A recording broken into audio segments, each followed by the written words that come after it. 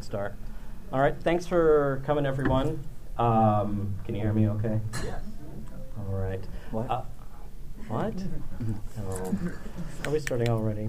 My name's Robin. I'm the host of the Inkstuds radio show out of Vancouver, a comics podcast where I interview various cartoonists and Comic King folks. My guest right now is Bill. Now, you're going to have to tell me how to pronounce it, Bill. Bill. You did it right. You're good. Just Bill? No, it's pronounced. Here I am with a butterscotch in my mouth. It's pronounced Sienkiewicz, accent on the second syllable. So. Yeah, no, I knew the cabbage part because of Cerebus. Yes. I should thank Dave and curse him to the dying day. So. But yeah, but people will ask me how it's pronounced, and even within my own family, when I was growing up, it was pronounced differently. The women in the family pronounce it Sienkiewicz. I don't know because, and the men maybe because it sounded like more aggressive to say Sienkiewicz. I just decided I would ask my grandfather because he was a coal miner. He came from Poland, and I said, dude, I think it's that's Polish for grandpa. I asked him about it, and he said it was Sienkiewicz. Because actually, and when I was in art school, the idea of actually going out and having, because I'd been teased mercilessly with that name, and plus since my middle name is Felix, as in the cat, I mean, I didn't have enough of a reason to get in fights in school, but my middle name. Now I kind of feel like it fits. It's like it's perfect. It's like Felix the cat, and all that other stuff. But so I think with my entire name, I think I have all but 9 letters.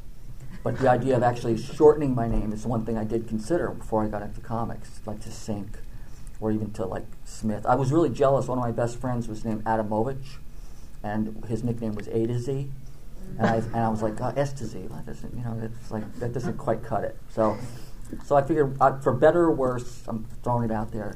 This is who I am. I'm proud of, my heritage, because there was the whole thing of the unenlightened years that I grew up in terms of the dumb Pollock stuff. So it made me want to really be good in school, and things like that. So anyway, enough of that. So it's Sienkiewicz.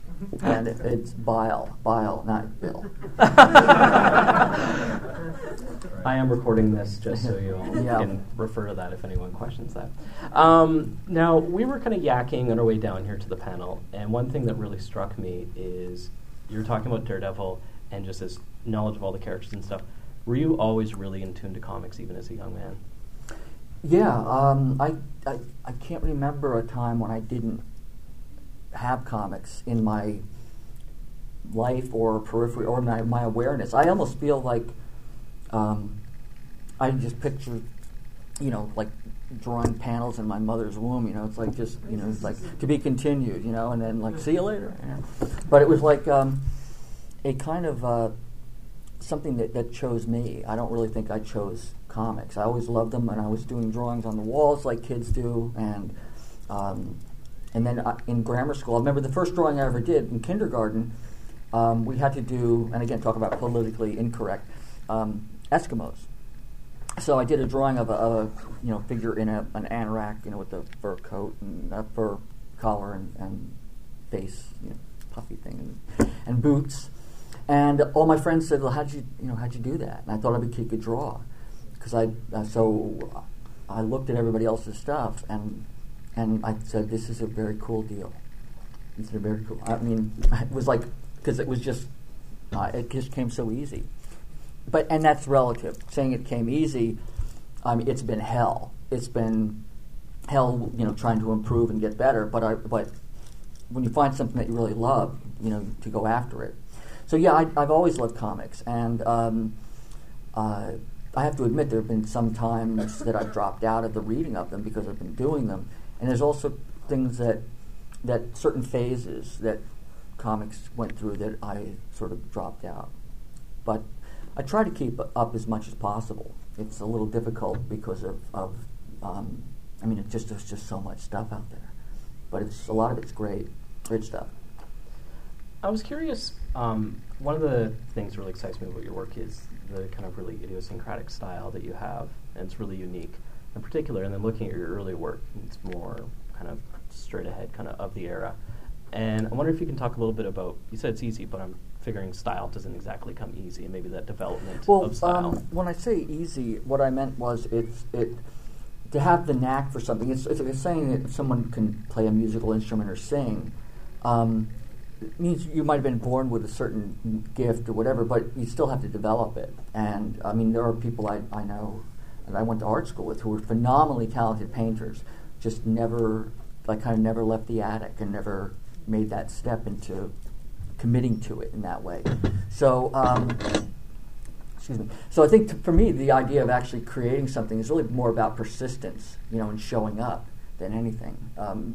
If you do anything for a long period of time and you do a lot of it, you're going to get better. It's not really rocket science. Not even rocket science is rocket science. Anyway, the idea of what was your question? Style, development of style. I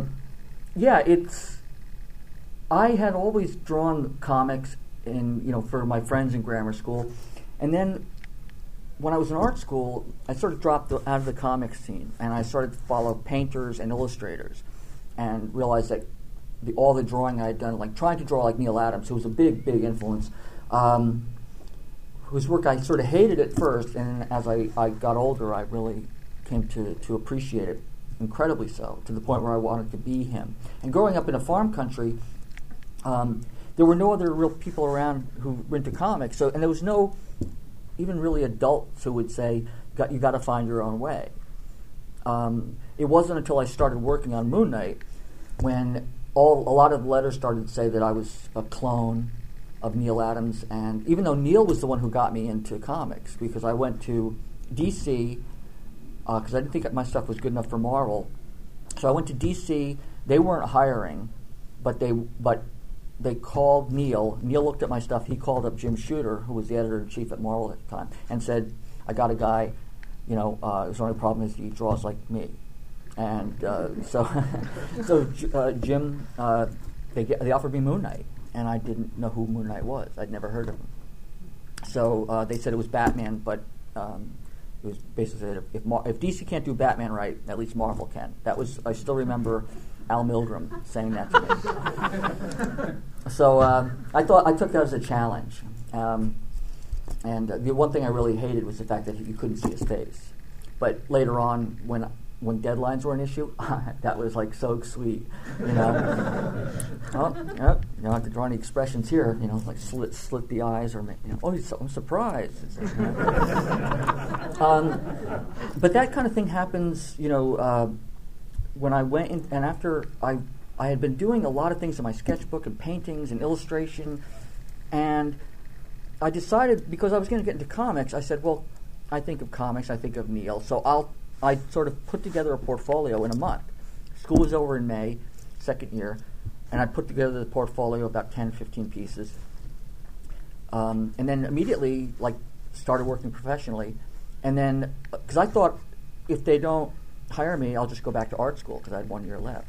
So after the sort of negativity that came from drawing like Neal, I decided, I looked at all my sketchbooks, and there were so many other things that I had been influenced, like guys like Robert Rauschenberg, or abstract expressionists like Richard Diebenkorn or Franz Klein. I mean, these are, we're talking about very, very abstract. Mm-hmm. Plus, and found objects, collaging, even fashion illustration in the newspaper, where a woman was elongated, showing the drape of the cloth and the fabric and everything that she's wearing, and and the foot is you're looking at this mountain of a female figure that's been elongated, and the hair and everything is very simplified.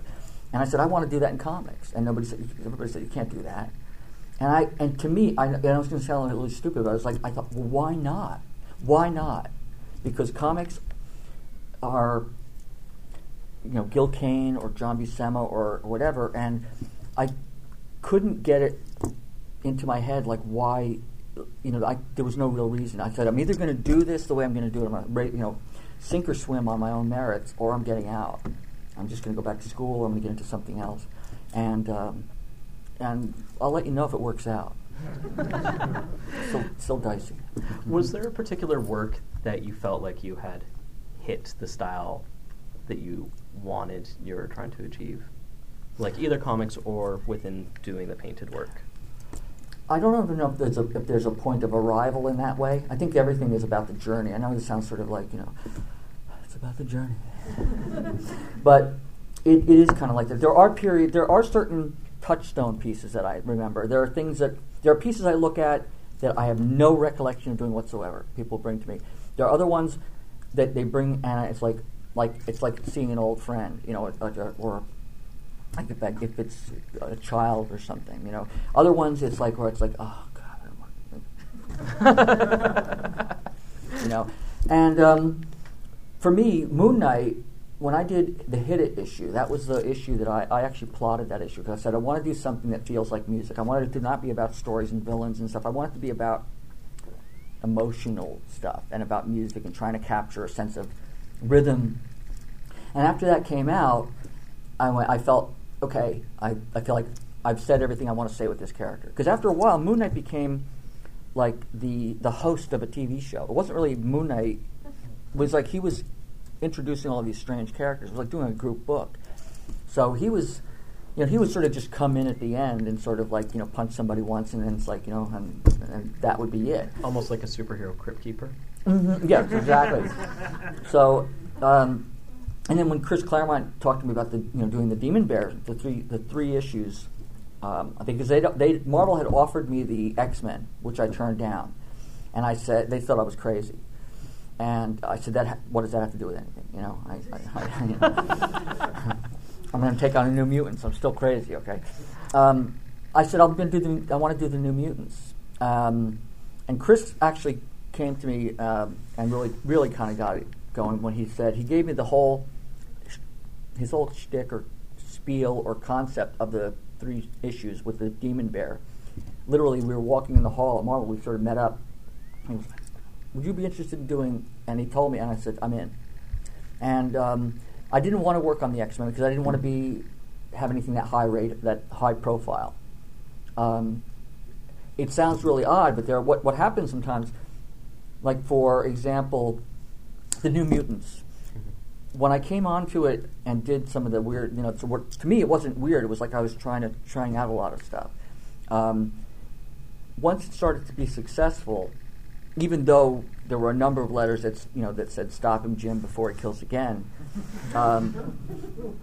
eventually, there was a pretty positive response to it, and the editors above the editors, like the sort of like the suits, would say things like, "Okay, now that it's selling well, we want you to kind of like try to bring it back into the fold. So we want it to look more like the X-Men, or we want it to look more like in this way." And you don't really say to somebody in a suit, like, "Are you a fucking moron?" It's like you want me to do everything that has gotten this book that was basically not selling well is now selling well because of the changes that Chris and I have brought to this. And you want me to stop doing all of that and go back to what it was before.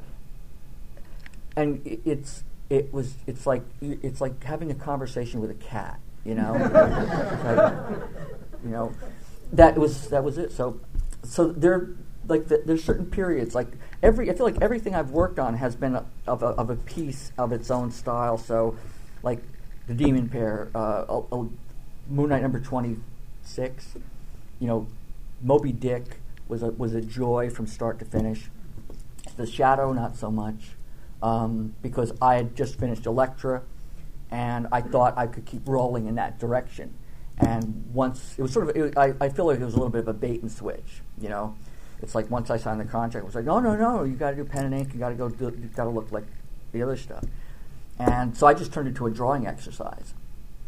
So the stylistic changes really, to me, have come from partly from wanting to experiment, but also feeling that and again, I know this is going to sound kind of odd, but I let the characters decide and tell me how they want to be portrayed. I feel like I'm kind of like walking by, and they're just like tapping. Okay, we want you to.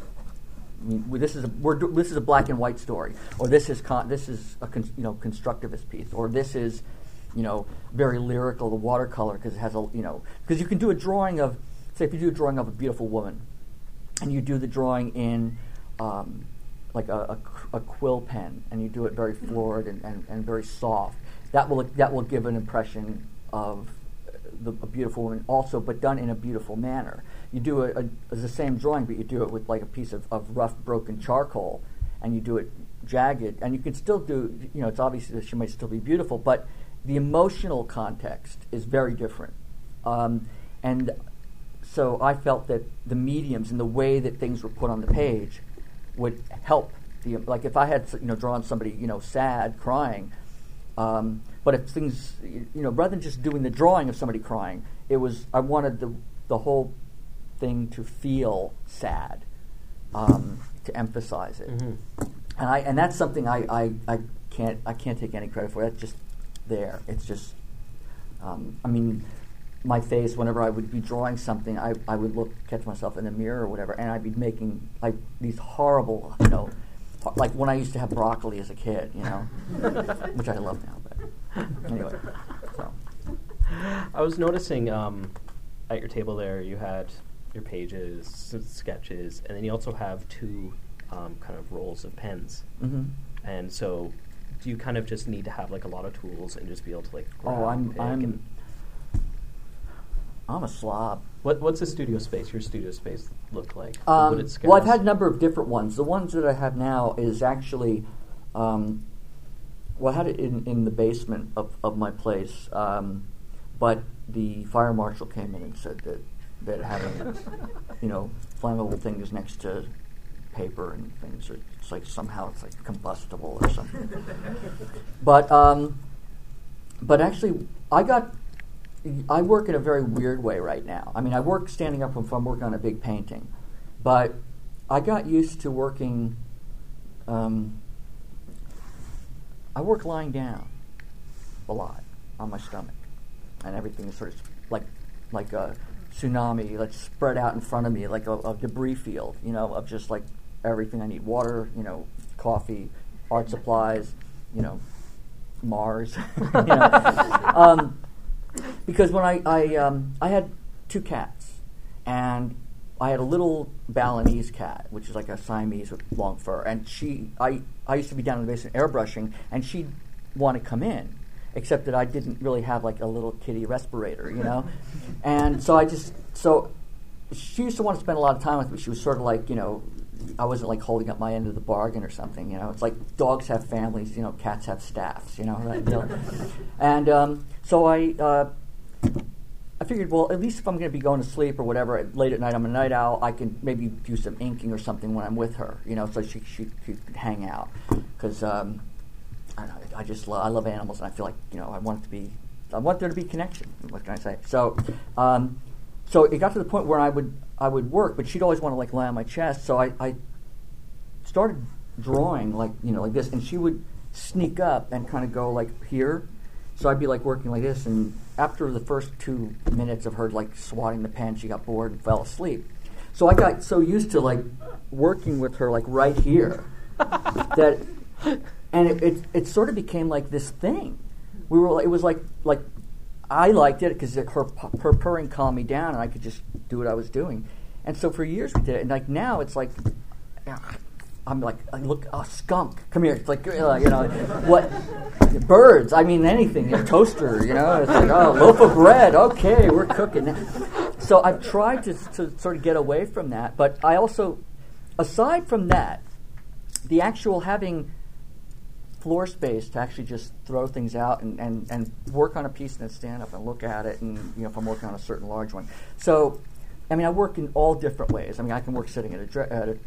If I were at a convention lying on the floor, I think it might, I don't know what it would mean, but they'd have about 5 people in green shirts around you, just everyone's kind of, and a couple of people in white coats with with nets. Yeah. So anyway. So I think I got off your point, but I apologize. So No apologies, please. Oh, okay. There's a couple of particular works that really stand out to me when I kind of look at what you've done over the years. Specifically, I'd say the collaborations with Miller, the Daredevil, Love and War, and the Elektra Assassin. The Love and War came first, am I right? Or It was actually simultaneously in some respects. Those are kind of like two halves of the same coin in a way, because Frank and I were going to be doing Love and War. That actually was going to be, the genesis of that was very odd, because Frank was doing Daredevil, and we were going to do that as a run in Daredevil with all of the like in black and white, line art with the Kingpin the way that I had drawn him, which is like some kind of figure out of a Chuck Jones cartoon. I wanted to really make him massive, and so I did about 8 pages of pencils and put them in the editor's drawer, and we were cooking along. We were just like going with it, and then Shooter came in and said, "We can't publish this. We can't. It's too far away from continuity." And and it was Chris Claremont who basically said, "Hey Jim, have you seen these?" Chris, my buddy. So Shooter actually said, "Look, why don't we just make this a special, like a graphic novel?" Because at that time, graphic novels was sort of the very infancy of graphic novels. So I said, okay, if we're going to do it, I'm going to do it painted. I want to do painted. And then that was going to be the big project. Frank and I really had high expectations. It was like, oh, we're going to have a lot of fun with this. Why don't we? And Frank said, well, look, while we're doing this, because we know it's going to take a time, we'll do like an 8-issue thing of like a lecture or something. And so to have the money, like bread and butter, while we're working on this big project. And I said, okay, I want to paint that too. And there was no painted rate at all. I mean, there was only the sort of standard comic book style coloring rate, which was like $40 a page or something like that. And that was when they had to do coloring with the dyes. Yeah. Yeah, and they would label them like Y2BR3 or whatever, any of those things. And it's a lot of work in its own. Oh yeah, all that, But I said, I've got to paint it, and they said, but it's going to take a long time. And I said, I have to do this.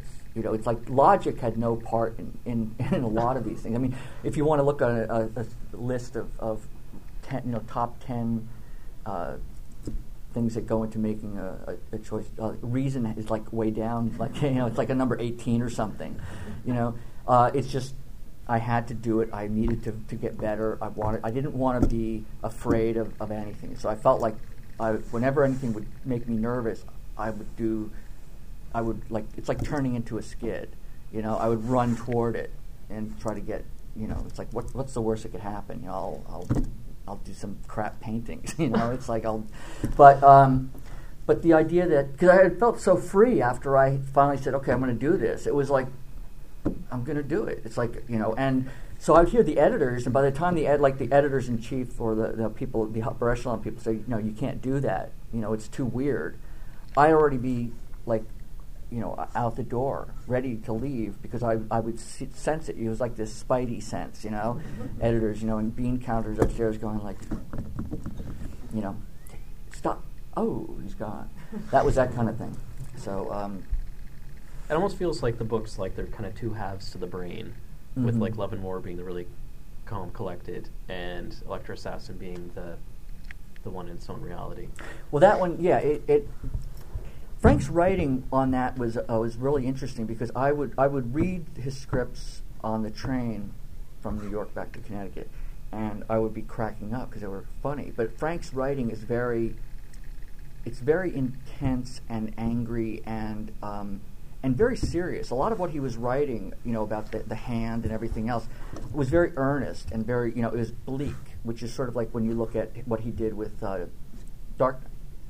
But because of how I grew up, I see something that's that bleak, and I gotta like puncture. I have to make fun of it. It's like I have a black, like a Terry Gilliam or David Lynch kind of weird thing to it.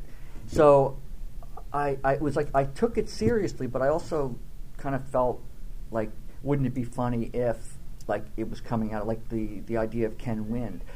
He came about because I just felt like I didn't have the chops to do a guy as a politician consistently from issue to issue. And then when I started to do like the mock-ups for the political posters, and I took like male fashion models like from catalogs or something and like Xerox them like till they completely destroyed. And then I took two faces and put them together, made the mouth like kind of off kilter a little bit, and then so I had one that was that goofy smile of Ken Wind, and the other one was that sort of grim, it's like we're going to stop them from taking our borders, that kind of grit. So, and I thought, well, that to me is kind of a politician. And so when I actually stuck the head down the first time, it was one of those like eureka moments. It was like this could work, and it was exciting because I really thought like there's no way they're going to let this go through. It's not going to happen. But I got to go with it, And I did that, and it was a really weird period because we would do this stuff, and none of us knew what we had. I was involved with an artist from who lived uptown, and she and I, she'd go off to do her errands in the day. I would spend most of the day walking through New York with my camera, going to bookstores or galleries or museums. I would get to my studio, which was in the same building as Howard Chaykin and Walt Simonson and a couple of other guys. And I would literally have like a small dinner, and then at the board, I would pour out like 2 pages in a few hours. It would be like this, bleh, it would be done, and I'd be like depleted. And it was like that for the entire series. And so the idea that certain things like that, when you're kind of like desperate and exploring stuff, that there's no right or wrong, and I just felt like it really became, because I feel like what happens a lot with people who want to draw and paint, and I'm as guilty of this as anybody, and it's that people concentrate on how it's going to end up, what the result's going to be, and that's like saying I'm going to sit down and I'm going to produce a masterpiece today, or I'm going to write like Michelle or Stairway to Heaven or something like that. You can only do what you can do, and it's so. When I did Elektra, it was we don't know what the hell's going on. We don't know what this is. We haven't seen anything like this before. And when you're doing something on your own, that like if you're cooking or you're baking something, and you go, I've never baked anything like that before, but it's really it tastes okay, And so when you're stepping out of your own comfort zone, that sort of becomes it's sort of oddly kind of paradoxical. Like you want to be comfortable at being uncomfortable, and it's kind of a tightrope. But yeah, the only thing that I actually wish I had done with Elektra was I still have the page. It's the page from issue 1, number 1. If you remember what it was the tropical island scene with the clown.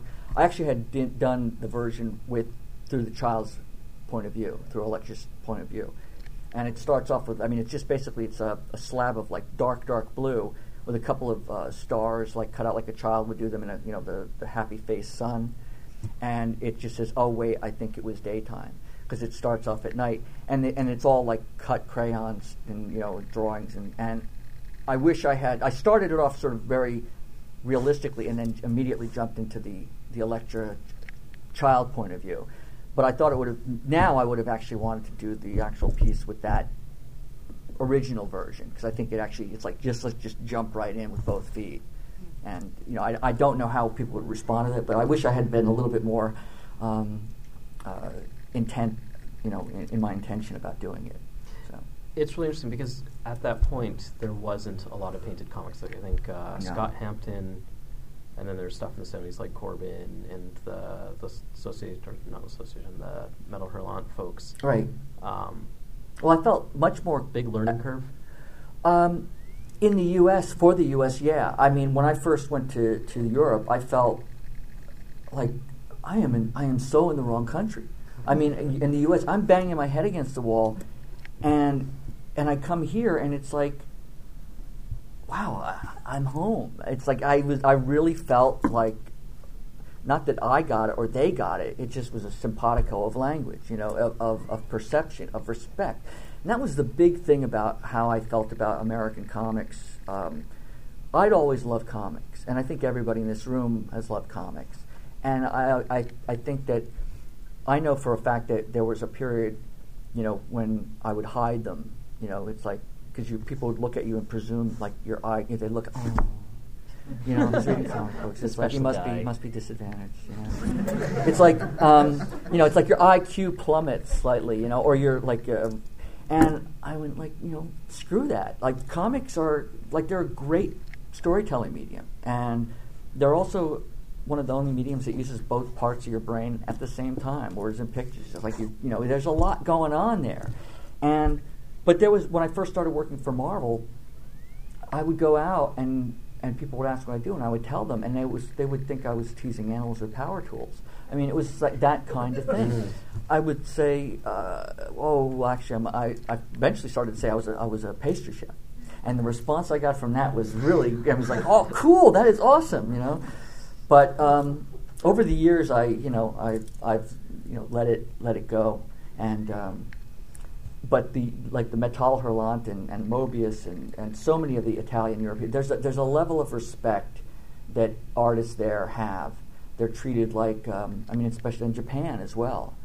And I said, I don't care if it doesn't happen. I'm going to treat comics with respect, and I feel like it can be so much more than how they're perceived. Because I remember one big, maybe not a big epiphany, but like an epiphanette or something. I had, after Moon Knight came out, and I'd done a whole bunch of issues, and I remember thinking, well, this isn't comics. It's Gil Kane is comics. Sal Buscema's comics. Alex Toth is comics. It's like, but then I remember that they had the little corner symbol with Moon Knight with his fist up, and it had the comics code, and it had the price, and it said Marvel, and my art was inside. I said, if it's printed, and it's got Marvel on it, and it's a comic book, and I thought, then I'm a comic book. It's like, so, and they printed it, so I did it. It was like that kind of. I sort of like feel like I kind of got in, like. From like that old expression of not corrupting from the inside, but definitely making a mockery or a mess of things. I like stirring things up. I mean, not intentionally to make anybody upset, but I didn't adhere to what I thought were limitations for no absolute reason. They made no sense. So it's like it's interesting that you mentioned Toth. I don't know how many folks are familiar with Alex Toth. Passed away about 5 years ago. Yeah, I think so. Yeah. Almost a stylistic opposite for you. Yeah. Oh, yeah. But I had great respect for him. Actually, and he when I first started out, I wish I still had it. He had sent, because he would do these really interesting, like, handwritten notes to everybody, and he sent them to Archie Goodwin, and he was like raving about me, and a good raving, or no, positive, like okay, incredibly positive, and I wish I still had it because it's from Alex Toth. It's like one of those things that you don't ever think is going to happen. It's like becomes a seminal kind of moment of like validation or something. But but Alex, there's a lot of the simplicity, the abstraction is what I was drawn to, and the less is more. One of the things that I have a problem with, like when I was inking Sal Buscema on Spider-Man, the editor said, "Can you ink it like Scott Williams?" And I said, "You really got the wrong guy." Because I love what Scott does, but I can't do. There's that multiple of lines that I've done that, and I sort of feel like I want to strip things away now and get to the real. I still want the drawing to be there, but I want to be able to. I don't want to have to make it be fussy, And that's to me. And I'm not saying that his work is fussy, because I look at what other people do, and I am in awe, and have nothing but respect for what anybody does, because this is storytelling this way. It's not an easy thing to do. I mean, it requires time and effort and energy. So anybody who does it, there's always these echelons and hierarchies and everything else. To me, that's all just bullshit.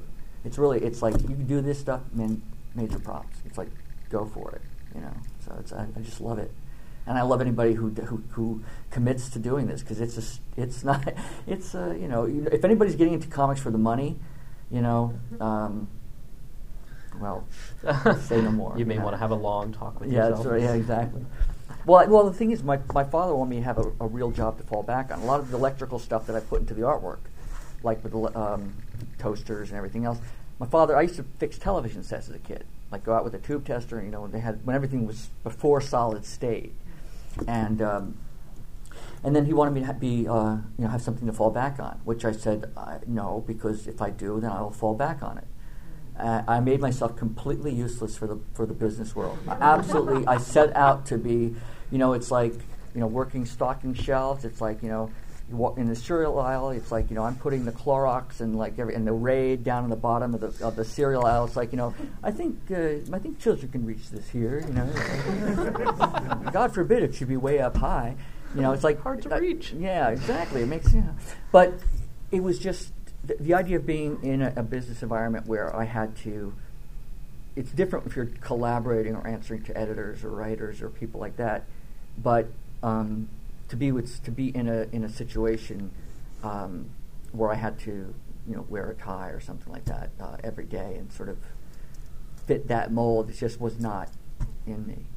So I knew it was either going to be this or a long, dismal slide into alcoholism and living on the street. Wow. And there were times when I'm doing it in comics that was pretty damn close. So. I'm going to ask one more question, and then kind of open it up for folks. There's a lot of folks here to see Bill. When you're doing work for yourself, for personal work, is it in the same vein as the comics work? Would we go into your studio and see a painting that's something completely different, doing abstract, doing? Yeah, I'd have to say yeah, you would. It's sort of like this thing of not necessarily trying to shoehorn everything into comics, but I sort of feel that everything can have a narrative, visually or not.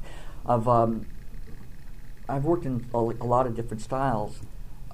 Because, like I said, the work kind of defines and decides what it wants to be, the story or whatever. Like I'm working on a Western, which part of me feels is sort of the flip side of Moby Dick, because it's dry. Yeah, it's very dry. And I'm thinking of I've got a lot of images about how I want it to feel and look, and so there's that, but there's also working on pieces that are really not narrative in the sense of panel. But there's another thing I've thought about doing, which is I've been toying with it because I like the idea of painting, and I like the idea of doing really very intricate drawings. I like the idea of cartooning. I like the idea of playing up and down the scales. It's and just whatever the piece needs to be. So there's a lot of anthology books out there that are done by 10 different people in an issue, or eight different people, and they may be about a certain theme, but they're all done in a different style.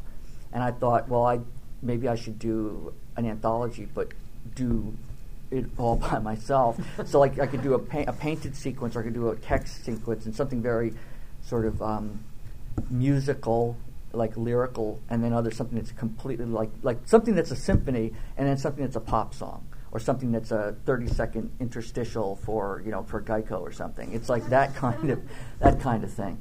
And because on any given day, I don't know if it's because I get bored easily, or if it's just because I get challenged or I get excited.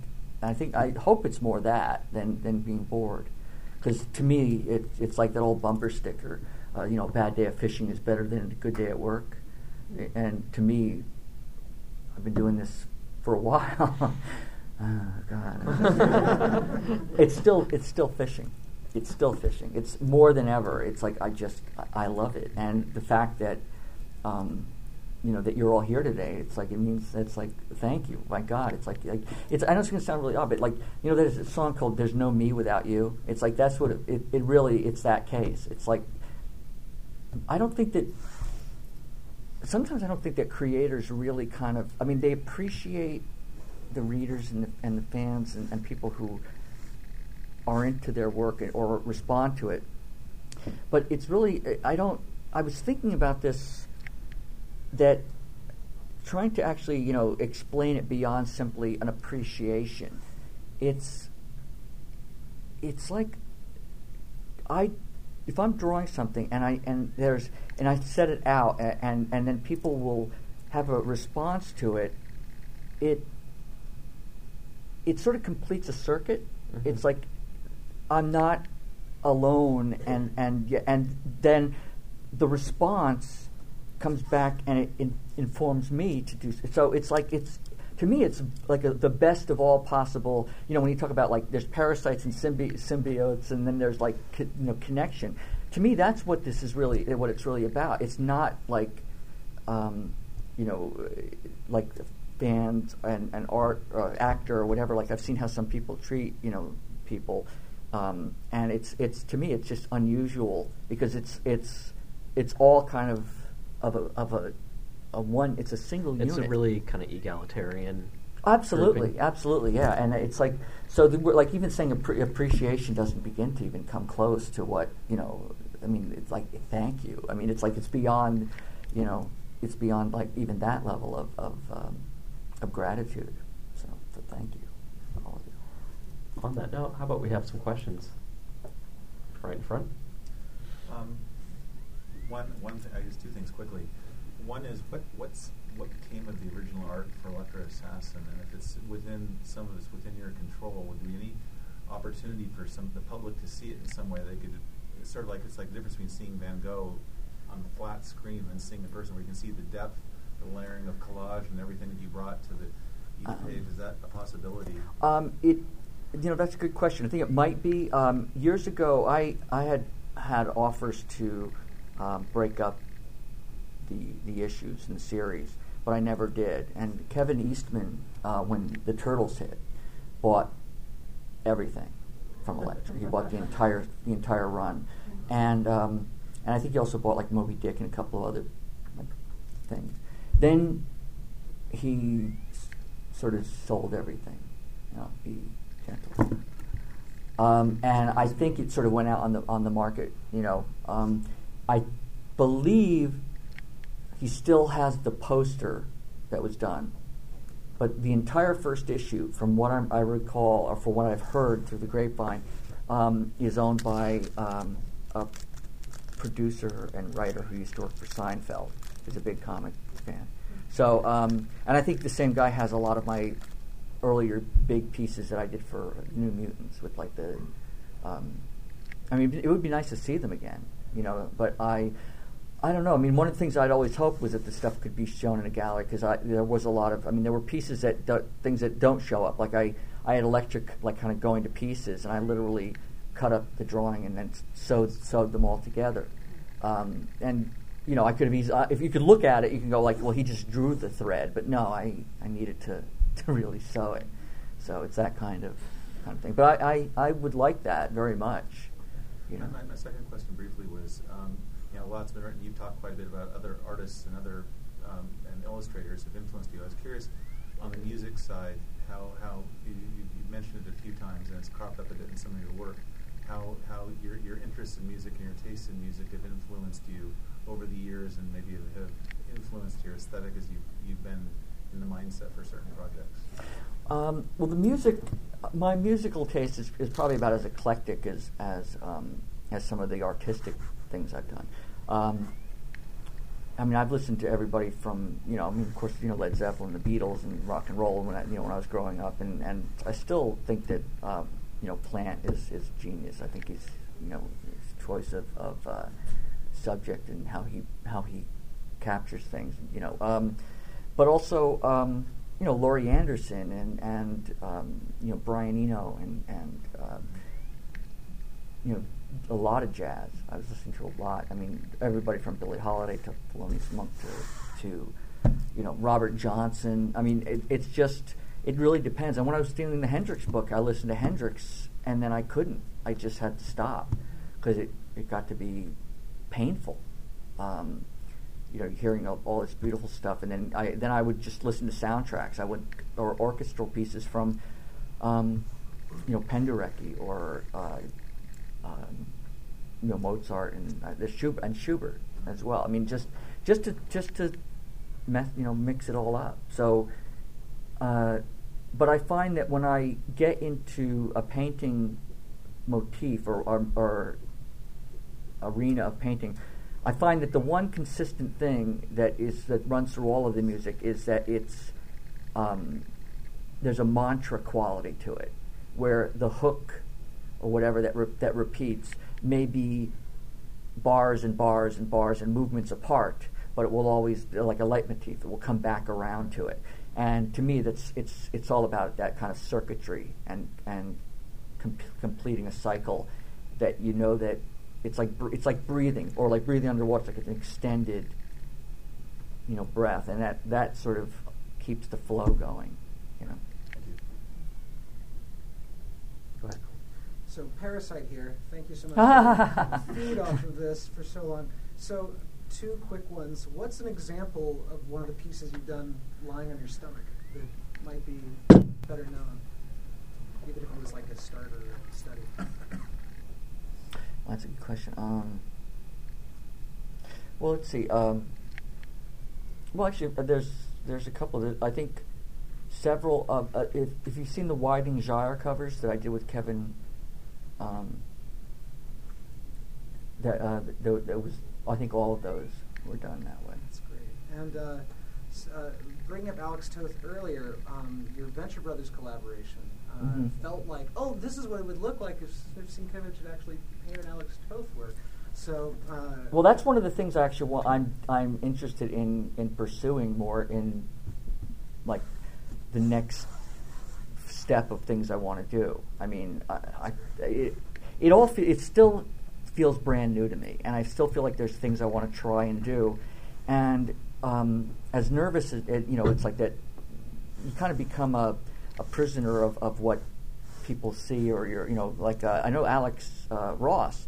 Like, we want to try certain things, but I think that, like, if he does something else, it's like, well, that's not Alex Ross. It's like it's different, and I should be used to that. But after a certain point, it's like I didn't want to think about like pushing stuff. I just wanted to do what I wanted to do. So I didn't want that other aspect of the weight attached to it.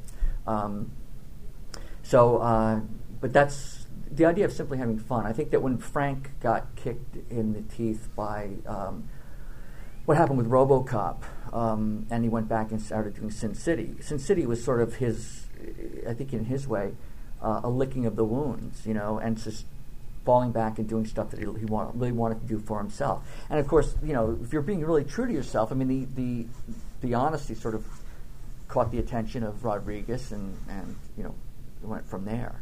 So yeah, I sort of feel like I'd like to try a lot of things that